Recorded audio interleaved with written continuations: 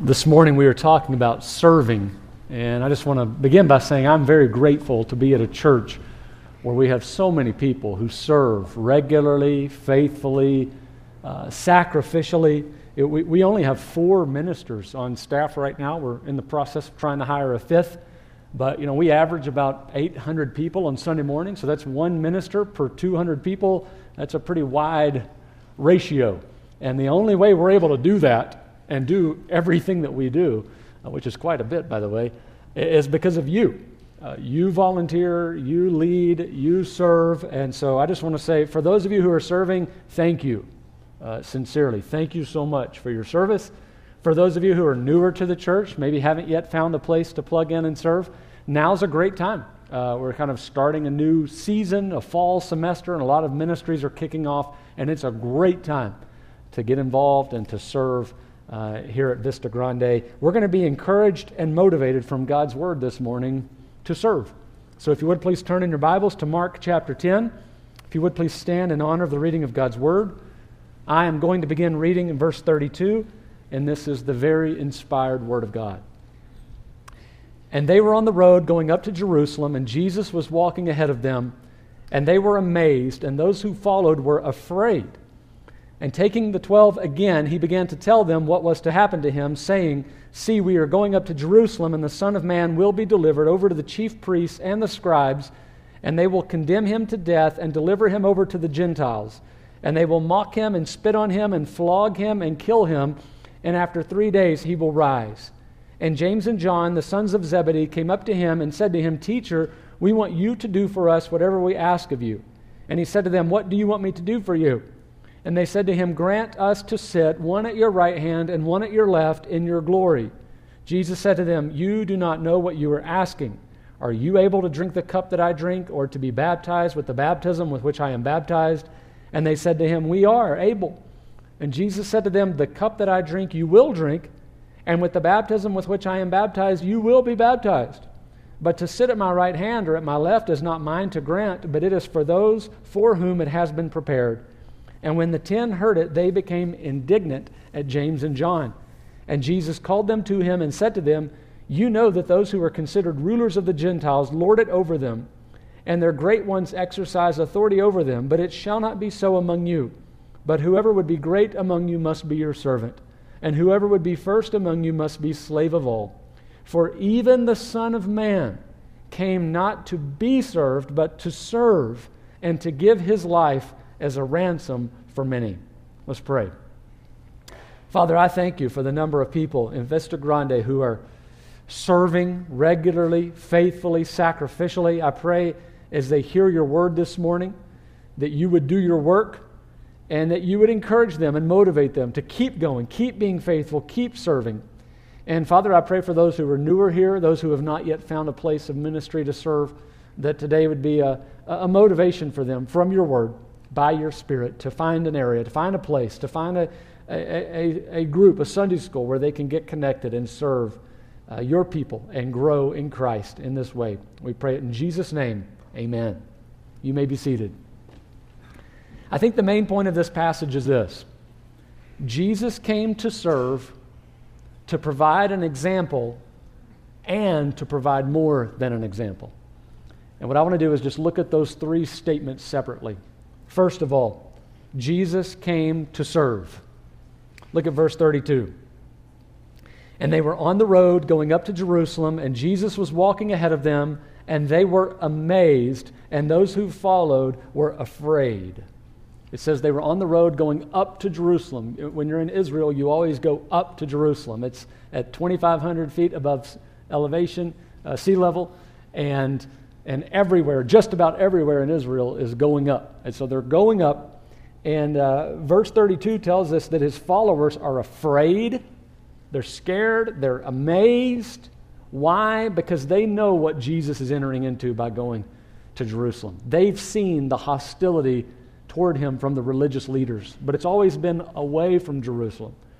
And now he's heading right into the middle of the hornet's nest. And they can't believe it. It's like, what are you doing? Why are you going to a place where, this is going to be the end of you because of the hostility? And I just want to point out the irony. I mean, this is the city of God. This is David's city. This is the temple. This is Mount Zion. This is God's city. And it's the one place in the world that's the most dangerous for his son. Right? God sends his son, and his son, the most dangerous place for him to go is the city of God. And yet Jesus goes. And he goes resolutely. That's the picture we have here. That's the image. He's marching to Zion. He is resolute. He's not cowering. He's not afraid. And he knows exactly what's going to happen there. This is the third time in Mark's gospel that he gives a very specific prediction of what's about to happen. I'm about to die. And this third prediction is the most specific of them all. Look at the details, the minutia. Verse 33, he says, I know I'm going to be delivered over. He knows he's going to be handed over, delivered over. He even knows who's going to do it. He knows Judas, one of the 12 that he chooses. He knows Judas is going to do it before he chooses Judas to be his disciple. He knows he's going to be delivered over to the chief priests and the scribes. He knows he's going to be handed over to the religious leaders. They are the ones who are out to get him. They're the ones who are looking for a way to arrest him, but they don't want to do it in broad daylight with the crowds because Jesus has this big fanfare, and if they do it there, it's going to hurt their popularity, their numbers. So they're looking for a way to arrest him at night, in private, away from the crowd. How do they do it? They use Judas to lead them to where Jesus will be. Verse 33, they will condemn him to death. The religious leaders will hold a trial. He knows it's going to happen. They're going to hold a trial. The verdict is going to be in before the trial. It's going to be an unjust trial. They're going to find him guilty. They're going to find him guilty of death. But they don't have the authority to execute him. Rome has the authority to execute, so they're going to deliver him over to Rome. Look at verse 33. They will deliver him over to the Gentiles. Jesus knows it's going to happen in the exact order that it happens. And what's Rome going to do? They have the authority to execute. What are they going to do? Verse 34, they will mock him and spit on him and flog him and kill him. How does Jesus know these specific details? He's going to be beaten, flogged, spit on. One answer is the Old Testament prophets tell us this is going to happen. Psalm 22, Isaiah 50. In the parallel passage in Luke's gospel, Jesus says it like this: everything that is written about the Son of Man by the prophets will be accomplished. So one way Jesus knows is because the Old Testament says it. But another reason is this is why he came. He came to die in this kind of way. He knows what he's entering into. And he refers to it in verse 38 as his cup and his baptism. These are, look at verse 38 with me. Jesus said to them, you do not know what you are asking. Are you able to drink the cup that I drink, or to be baptized with the baptism with which I am baptized? These two images of the cup and the baptism are pictures of suffering and death in the Old Testament.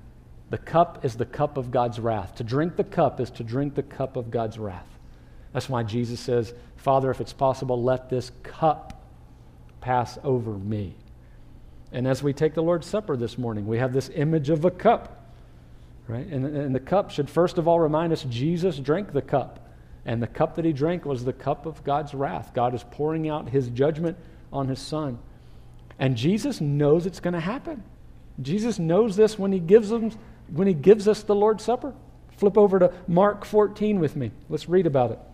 Mark 14, verses 22 through 24. This is the night Jesus institutes the Lord's Supper.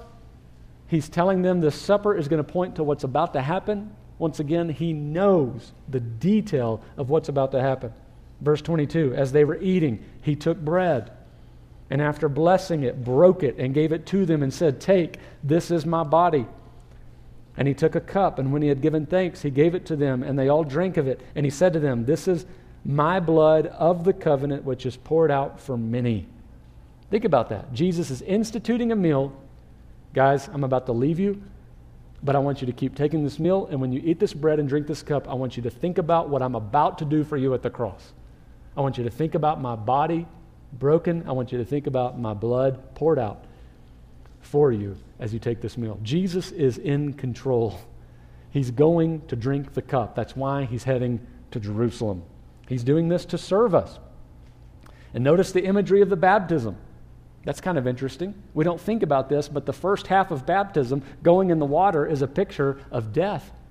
It's a picture of violence. It's a picture of the chaotic waters of death in the tomb. And when we're baptized, we go into the water, first of all signifying our death. We die. Of course, there's resurrection. There's coming back to life. And Jesus knows that's going to happen. Verse 34, after 3 days, he says, I will rise. But first of all, Jesus says, I'm going to be baptized. In other words, I'm going to experience a violent death. I'm going to Jerusalem to be put down. So we shouldn't think of Jesus as sort of this helpless victim. Like, oh, poor Jesus. He didn't see this coming, and unfortunately this happened to him. That is not the image we get at all. He knows exactly what's coming. He knows exactly what's going to happen down to the minute details. And yet, here he is marching to Zion, leading the pack, resolute. He's on a mission. He's here to accomplish something. And it's the disciples who are standing back saying, what is he doing? Why are you going to Jerusalem? What are you thinking? He's doing this to serve us. He's doing this to suffer in order to serve us. The Son of Man did not come to be served, but to serve and to give his life as a ransom for many. And I think every time we experience suffering, it should cause us to think back and remember how he came to suffer for us. He came to identify with us in our suffering. We have a ministry that we're about to resume in a few weeks. The ministry is called Grief Share. It is for people who have experienced loss of a loved one and they're grieving. And when you get together with other people who have also experienced loss of loved ones and grieving, you can encourage each other and learn from each other. Some people are a little further down the process. Some people are right in the middle of it. It's very fresh. But to hear from each other, talk through it, pray through it, encourage each other, there's something good about that. There's something healthy about that. We've had a lot of people who have lost loved ones in our church. We have a lot of people who are losing loved ones. And this is a great ministry. We think it's going to start on September 12th. That's kind of the plan.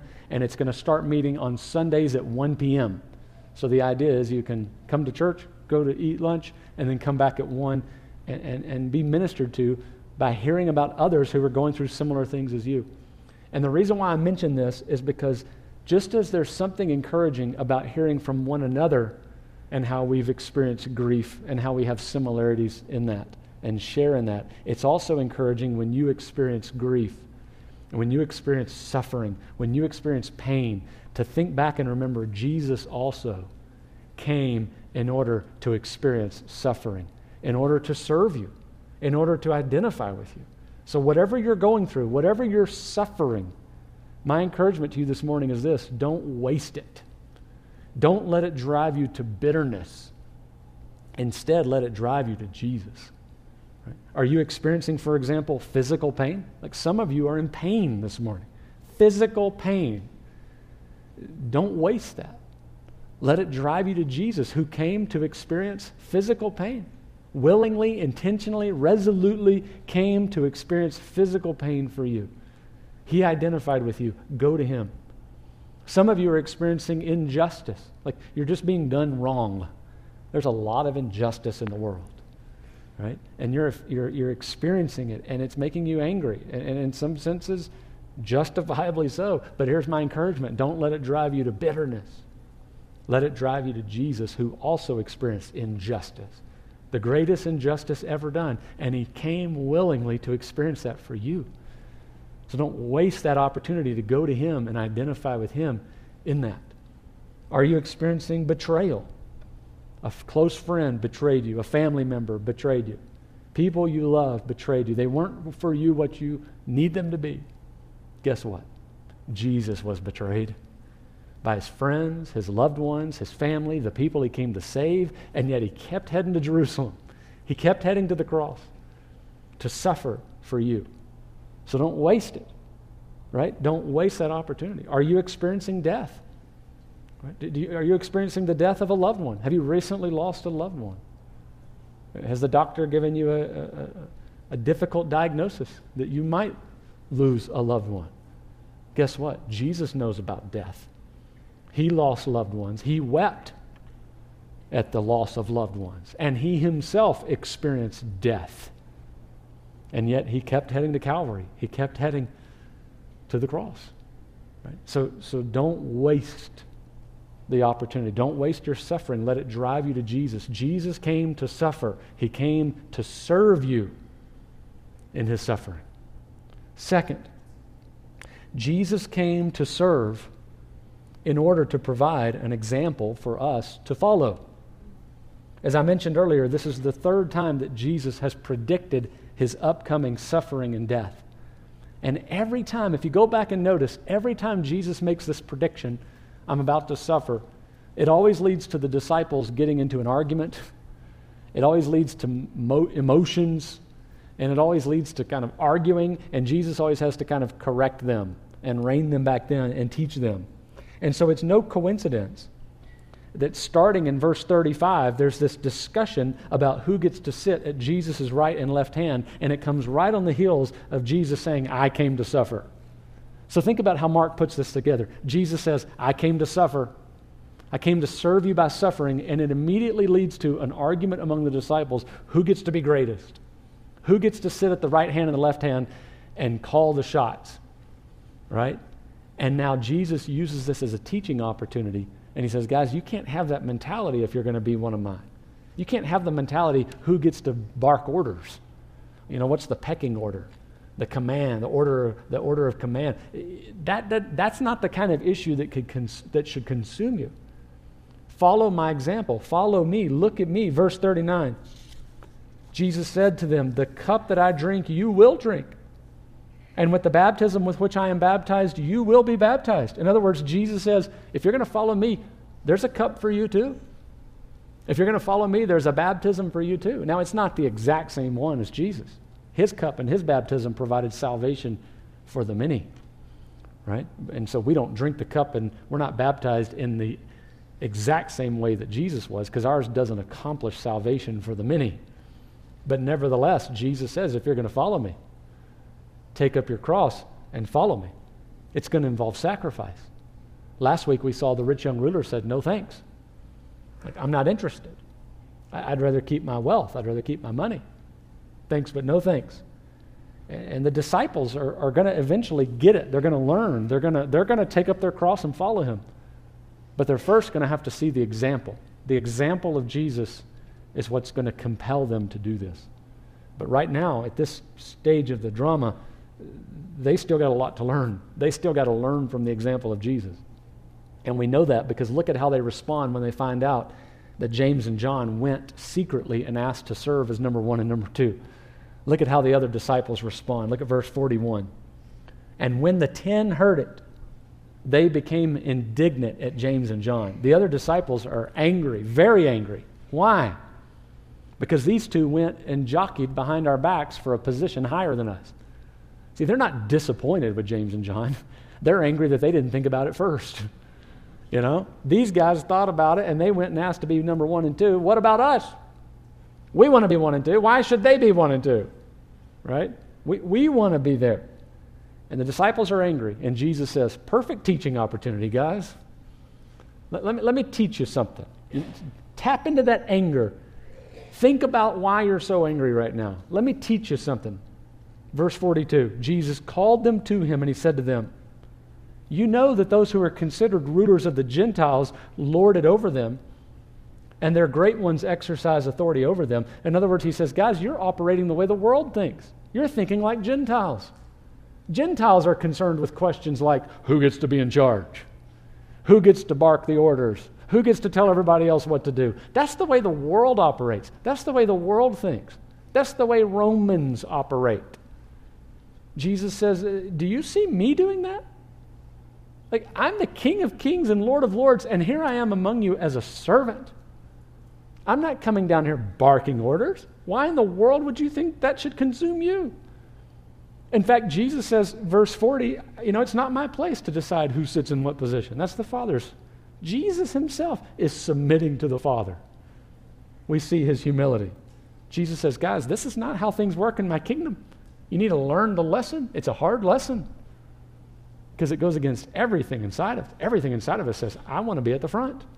I want to be the one barking the orders.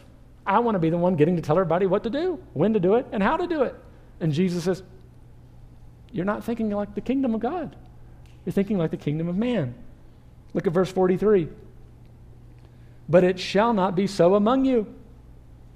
But whoever would be great among you must be your servant, and whoever would be first among you must be slave of all. He says, if you want to be great in my kingdom, you've got to become like a servant. You've got to become like a slave. And that raises the question, in what sense am I supposed to be a servant? In what sense am I supposed to be a slave? And the answer is, I'm supposed to be a servant or a slave in the sense that I look out for others' needs before mine. That's what a servant does. That's what a slave is supposed to do. You look out for the needs and interests of others. I exist for you. I'm here to serve you. Right? I get the sense when my family goes out to eat at a restaurant, I think we're a little bit high maintenance. We're a little bit on the high maintenance side. There's 6 of us, 4 kids. Sometimes we leave a decent mess behind. Sometimes it's on the floor. We often try to help them out in cleaning that up before we leave. But our family also has this thing about sauces. We really like sauces. We like ranch. We really like ketchup, and it's got to be the certain kind of ketchup. Like, we don't like the generic off-brand ketchup. We're very snobbish about this. Right? And we like to mix our sauces, and we eat a lot of it. Like at our house, we fight over things like Chick-fil-A sauce, and we hide Chick-fil-A sauce. Like if somebody comes home with extra, they'll hide it in the refrigerator and then pull it out, and everybody says, where did that come from? Oh, I just found it in the refrigerator somewhere. But we usually try to kind of give our waiters and waitresses a heads up, like, we really like ranch, and we really like ketchup. And they'll usually bring like a little cup of it, and that's enough for us for like 3 French fries. And so we try to give them a heads up, like, we really like this, and so please bring a lot. And some of the waiters and some of the waitresses are just great about this. They're like, oh, sure, no problem. And they're anticipating, and they're, filling up the glass of water before we even get to the end. And they're like, oh, it's not a problem at all. That's wonderful. And they're just keep placing ranch and ketchup in front of us. And it's just a great experience. Every once in a while, we'll have a waiter or waitress that you can tell is just kind of like, we're just ready to get rid of you guys, Like, when are y'all going to be done here? Let's wrap this up. And by the way, we usually tip appropriately, right? Depending on how they respond. But there's some waiters, some waitresses who are truly, you can tell. They're like, I'm here for you. How can we serve you? How can we make this a good experience for you? And there's some waiters and some waitresses that's like, you can tell. They're like, we're just kind of ready to get you out of here. And you even hate to even ask them for anything. It's like I'm hesitant to even ask for the check because I get the sense I'm bothering you. And usually they're overwhelmed, and that's understandable. But here's the point. You and I are called to be servants. Jesus says, you're a follower of me, you're a waiter. You're a follower of me, you're a servant. You're a follower of me, you're a slave. So if you're a follower of Jesus here this morning, Jesus says you are a waiter. And my question for you is this: which of the 2 types of waiters are you?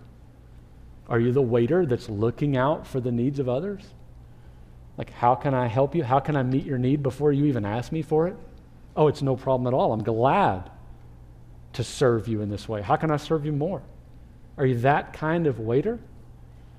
Or are you the kind of waiter that's like, I'll do it, but my goodness, you better remember this when I have a need.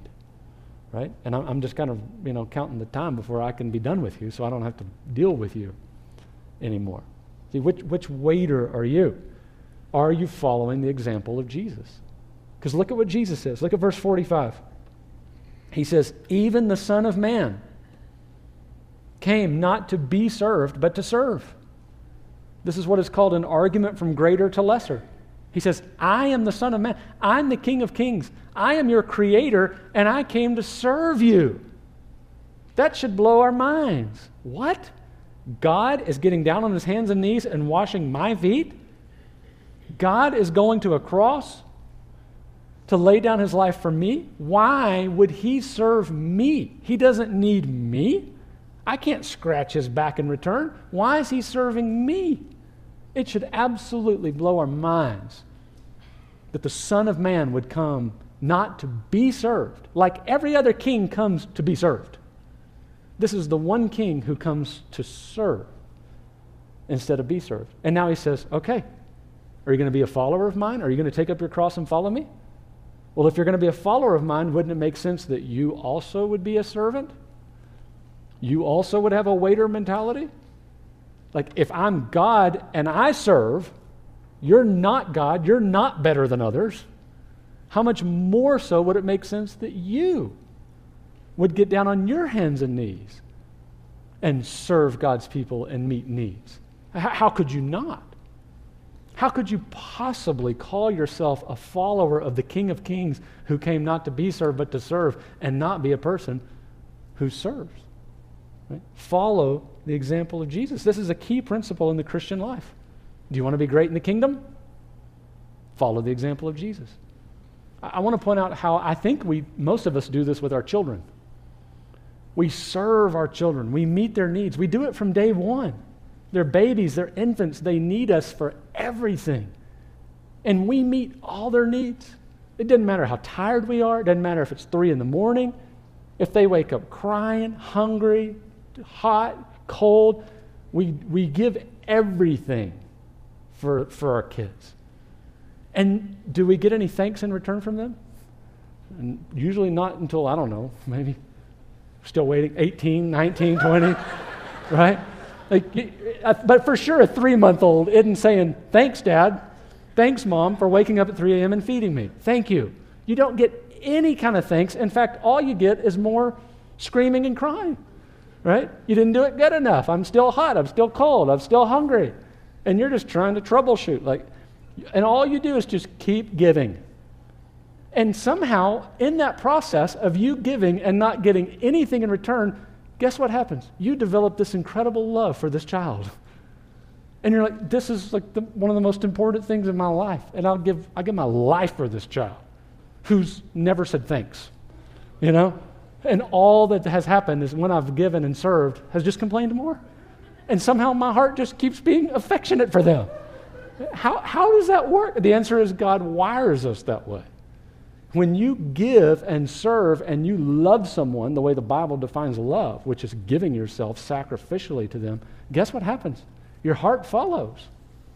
You can't help it. Your heart follows where you invest your time, your energy, your resources, your money. If you invest in a person, whether they reciprocate or not, thank you or not, are grateful or not, you invest in them, you'll develop a love for them. And I think for most of us, children is exhibit A. But that same principle applies across the rest of life. Like, for example, try it in your marriage.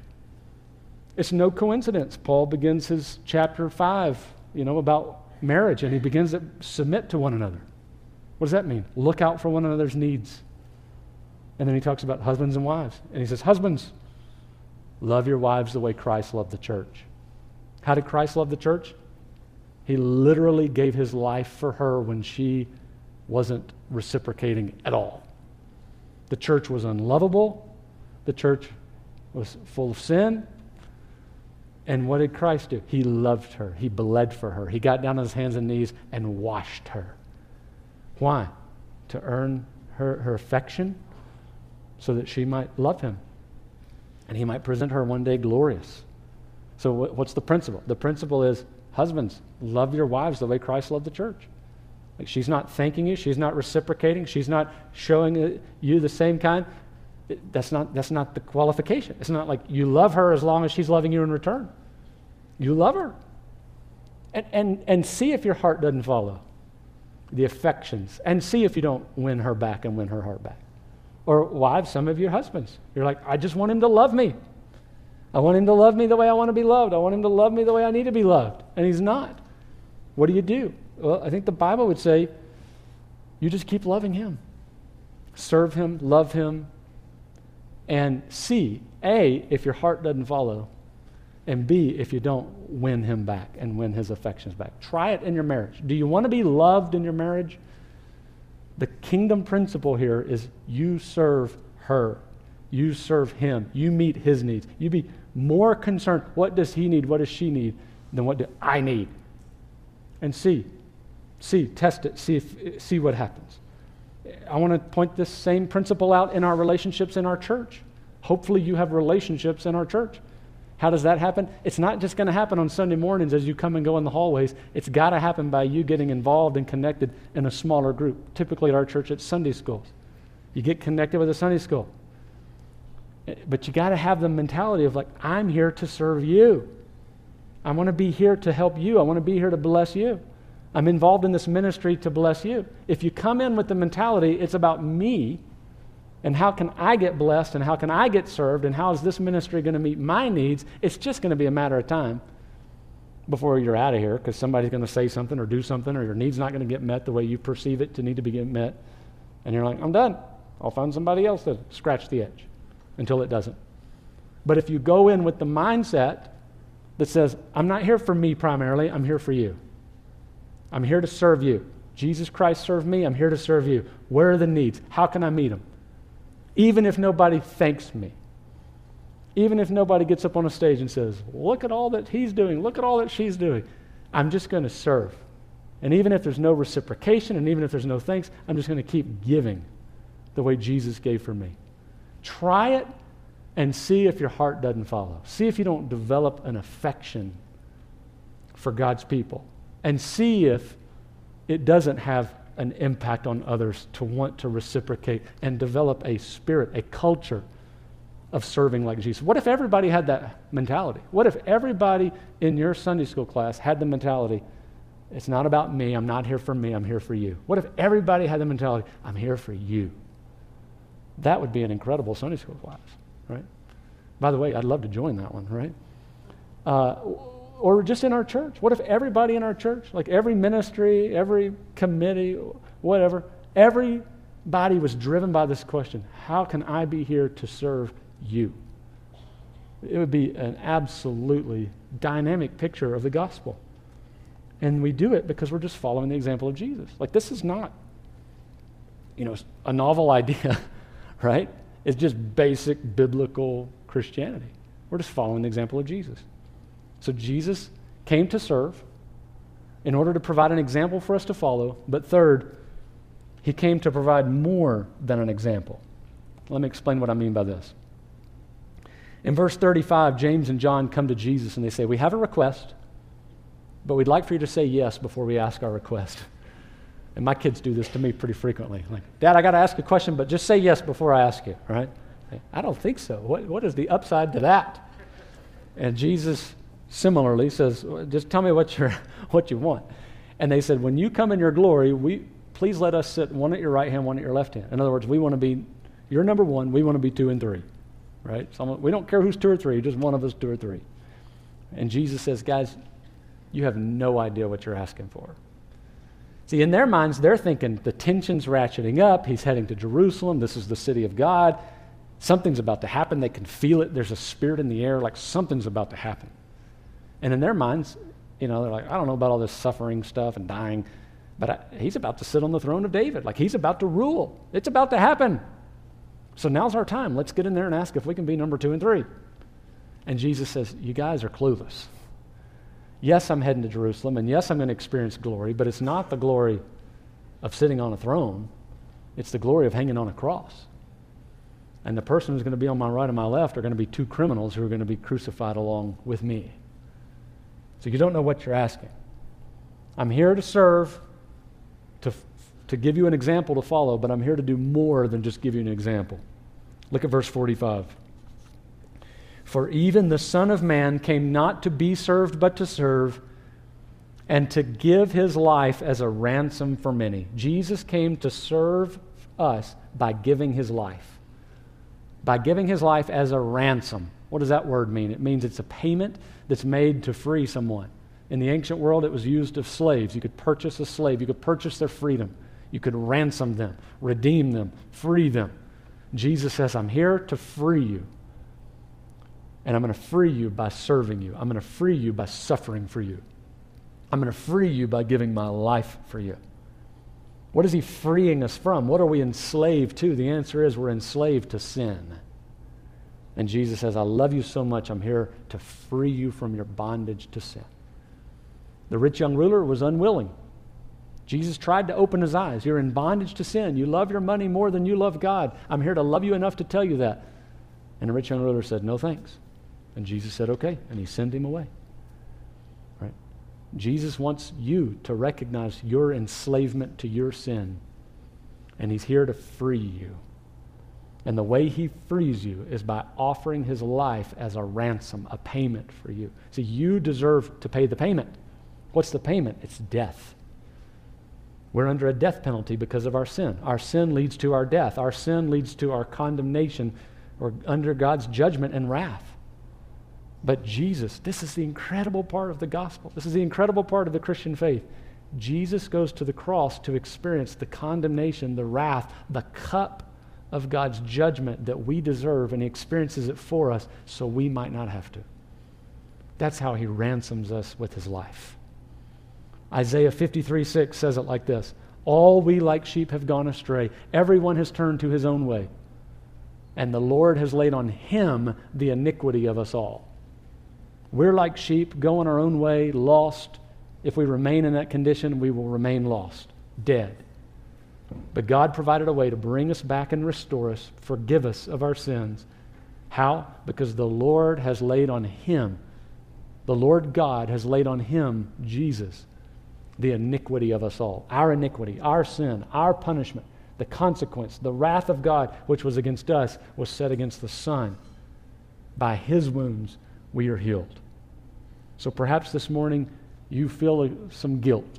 You realize, well, I've really not lived like this. I've really lived for myself. I've not lived for others. I've lived a life for myself, to please myself. I'm number one. Serve me. And maybe this morning you realize that, and maybe you're experiencing a little guilt. Guess what? Don't miss the main point of the passage. What's the main point? Jesus came to ransom you, to pay your debt in full so you can be forgiven of that life of sin. Some of you are saying, I want to live like this, where I serve my children and I serve my spouse and I serve the church. I want to live like that. I want to follow the example of Jesus, but boy, I come up short a lot. Jesus didn't set the example because he expects us to follow it perfectly. We don't, we can't. None of us has. None of us will. So don't miss the main point of the passage. Jesus came to give his life as a ransom for your inability to follow his example perfectly. So go to Christ and know that your debt is paid in full. And some of you today, perhaps for the first time, realize you need to be served by Jesus. Maybe for the first time you realize your sin, your debt, you're enslaved. You got to recognize that. Jesus loves you enough to say, you got to recognize you're enslaved to your own sin. Maybe today for the first time you realize that, and you realize Jesus has paid the debt. He took the penalty so you don't have to. By his wounds you are healed. The Lord has laid on him your iniquity. All you have to do is look to Jesus and believe him and trust him for that.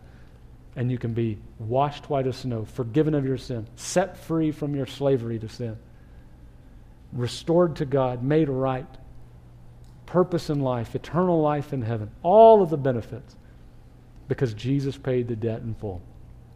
This morning, this meal that we take is a reminder to us. Jesus has paid the debt in full. He gave us this meal. On the night that he gave it to us, he told us what was going to happen. It didn't shock him. It didn't come as a surprise. He entered into it resolutely. That's why he said, when you take the bread, I want you to think about my body broken for you. When you take the cup, I want you to think about my blood poured out for you. So as we take this meal, we are saying we need the broken body and the poured out blood of Jesus for our ransom. By taking the meal, we are saying we are slaves to sin, and our only hope and our only rescue is Jesus Christ, his life, his death, his resurrection. And by taking this meal, we are saying we are followers of Jesus. What does it mean to be a follower? It means just like he came, not to be served, but to serve, so we will follow him by serving, by having a waiter type of mentality. I'm not here for me, I'm here for you. How can I serve you?